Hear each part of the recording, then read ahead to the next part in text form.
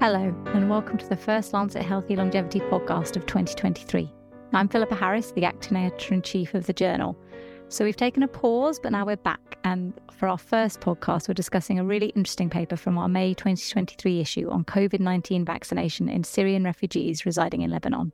I'm talking to two of the authors, Stephen McCall, an assistant professor, and Sawsan Abdulrahim, an associate professor, who are both based at the American University of Beirut. Right, well, thank you so much for joining me. So your paper, which is published in the May issue of the Lancet Healthy Longevity, looks at Syrian refugees in Lebanon and their access to COVID-19 vaccinations. So I wondered if you could start by just setting the scene and telling us what the current situation for Syrian refugees is to access healthcare in Lebanon.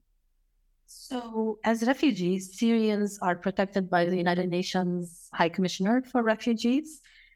And in Lebanon, a country that is not non-signatory of the 1951 Refugee Convention, in many ways, UNHCR is not only the organization that provides protection, but they also provide services to the refugees.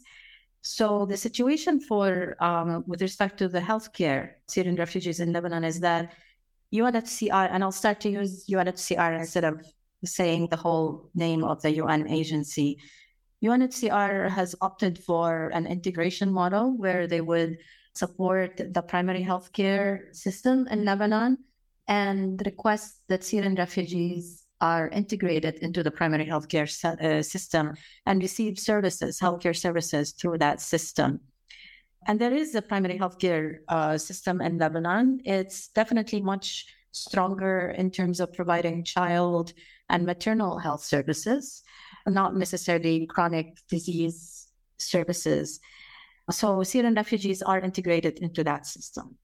So that's a positive thing, of course. However, the system, because of the context in Lebanon, the economic crisis and the political stalemate in Lebanon, the system is actually weak and has limited capacity, not only for Syrian refugees, but actually for Lebanese citizens as well. And one of the issues that reflects on the primary healthcare or the public healthcare system in Lebanon is that historically Lebanon has had a very privatized healthcare system with reliance on hospitals and medications rather than on prevention and primary healthcare. So that actually impacts the Syrian refugees' access to healthcare. It impacts UNHCR's ability to cover that care. UNHCR pays 85% of primary healthcare costs for the refugees. Then the refugees have to come up with the 15%. Usually, non-governmental organizations cover some of that. The Syrian refugees cover some of it out of pocket.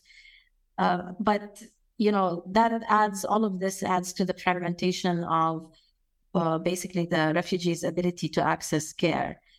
So just to sum up, Syrian refugees can access healthcare through the Lebanese primary healthcare system. However, because of historically, the system in Lebanon has been privatized. And currently, because of the economic crisis, it's really suffering from the availability of resources, availability of medications. So that impacts both the Syrians and the Lebanese as well. And moving on to COVID-19, how were the COVID-19 vaccination programs implemented in Lebanon? And again, was specific provision made for refugees, or were they able to access them? Yeah, so the Lebanese Ministry of Public Health established a vaccination plan for COVID-19. And its aim was to vaccinate 70% of the population by the end of 2022. And so vaccinations occurred in prioritization of high-risk groups, i.e. those who were likely to be exposed to the infection over those with poor outcomes, and then obviously to lower risk groups throughout time. So it was a staged approach. Vaccination started in around February 2021. Main vaccine that was given was Pfizer, followed by AstraZeneca. And yes, their aim was to include all Lebanese residents of Lebanon. So that included Lebanese, Syrians, Palestinians, and other nationals. But by the end of 2022, there was about a coverage of 50% of the population had at least one dose, and then 44% of the population had a second dose. So your study was looking at COVID-19 vaccination in older Syrian refugees, but it's part of a much larger project. And I wondered if you wanted to talk about that before we delve into the findings of this specific paper.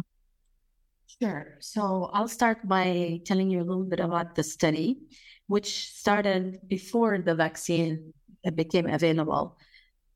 So yes, it is. The paper on the vaccine in the Lancet Longevity is part of a larger study that aimed to examine how the barriers and the enablers and also on underlying vulnerabilities at the individual, community, and structural levels impact the Syrian refugees' adherence to COVID-19 preventive and control measures. So when the study started, we were talking about hand washing, social distancing, wearing a mask, and seeking healthcare upon appearance of symptoms. We were not thinking about the vaccine yet. We also, a big important part of the study was to utilize the real-time results or data that are coming out of the study or the project to actually inform humanitarian programming in response to COVID-19. So we were collecting data. My colleague now will say a little bit about the methodology of the study, but we were collecting data constantly and basically feeding in that data to our partner, a humanitarian organization, in order for them to basically review, revise, and come up with new measures to respond to COVID at that time, and also to learn from the results of the study for the future, to respond to future crises. So my colleague Steve will talk about the methods. Yeah, just to build on Sawsan's point, interestingly, in the first wave, we find that there's some misinformation about the use of antibiotics to tackle COVID-19 or to be a treatment. And Sawsan worked with some video developers to tackle this misinformation in the form of a animation, and this animation then was disseminated in real time during the study too. And the beneficiaries of our partner NGO. So it was quite an interesting study to be a part of. It was almost felt responsive to some of the data that we found. And so in terms of the methods, it was a rotating panel telephone survey where we collected 5 years of data from older Syrian refugees who received assistance from this humanitarian organization, and with the idea of examining how these vulnerabilities changed across time. The really nice thing about having a longitudinal study was that we were able to add in questions about vaccines as these public health measures became available, because when we started the study in August 2020, there was no vaccine yet available. And then 2021, we asked about intentions. And then, towards the end of the study, we actually asked about actual vaccine uptake. So it was a really nice design to capture this information in a really informative way. And really, one of our future papers, hopefully, is to look at this relationship between intention of vaccination and actual vaccination uptake.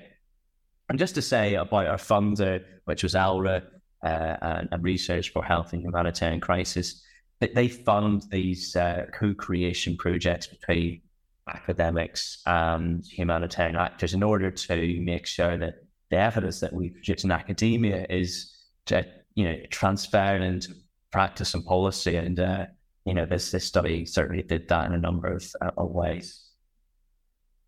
Yeah, I'm really interested to hear more about this video. I know we hadn't planned to talk about this, but, that seems such a good example of sort of hot off the press, research findings to really kind of directly improve health, very quickly. Did you have any follow-up data, whether, those videos were accessed and whether they did help sort of change mindsets?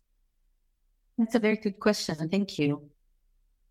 We worked on developing these videos with our humanitarian partner, and basically the videos were designed around the results. So as Steve mentioned, we discovered that Syrian refugees, a large proportion of Syrian refugees, believed that COVID could be cured by taking antibiotics, or that people who are infected with COVID would show symptoms all the time. This idea that somebody might be infected but not have symptoms was not salient in the community.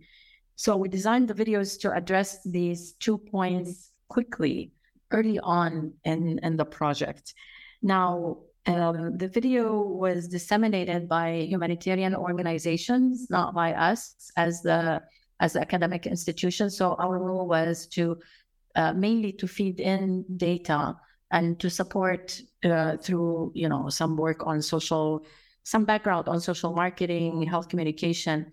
But it was our partners who followed up with these videos and posted them, and basically gathered data on how many views and how many likes and how many shares these videos received. So our role was mainly to respond, to feed in the data, respond, and to support in the health communication and social marketing part.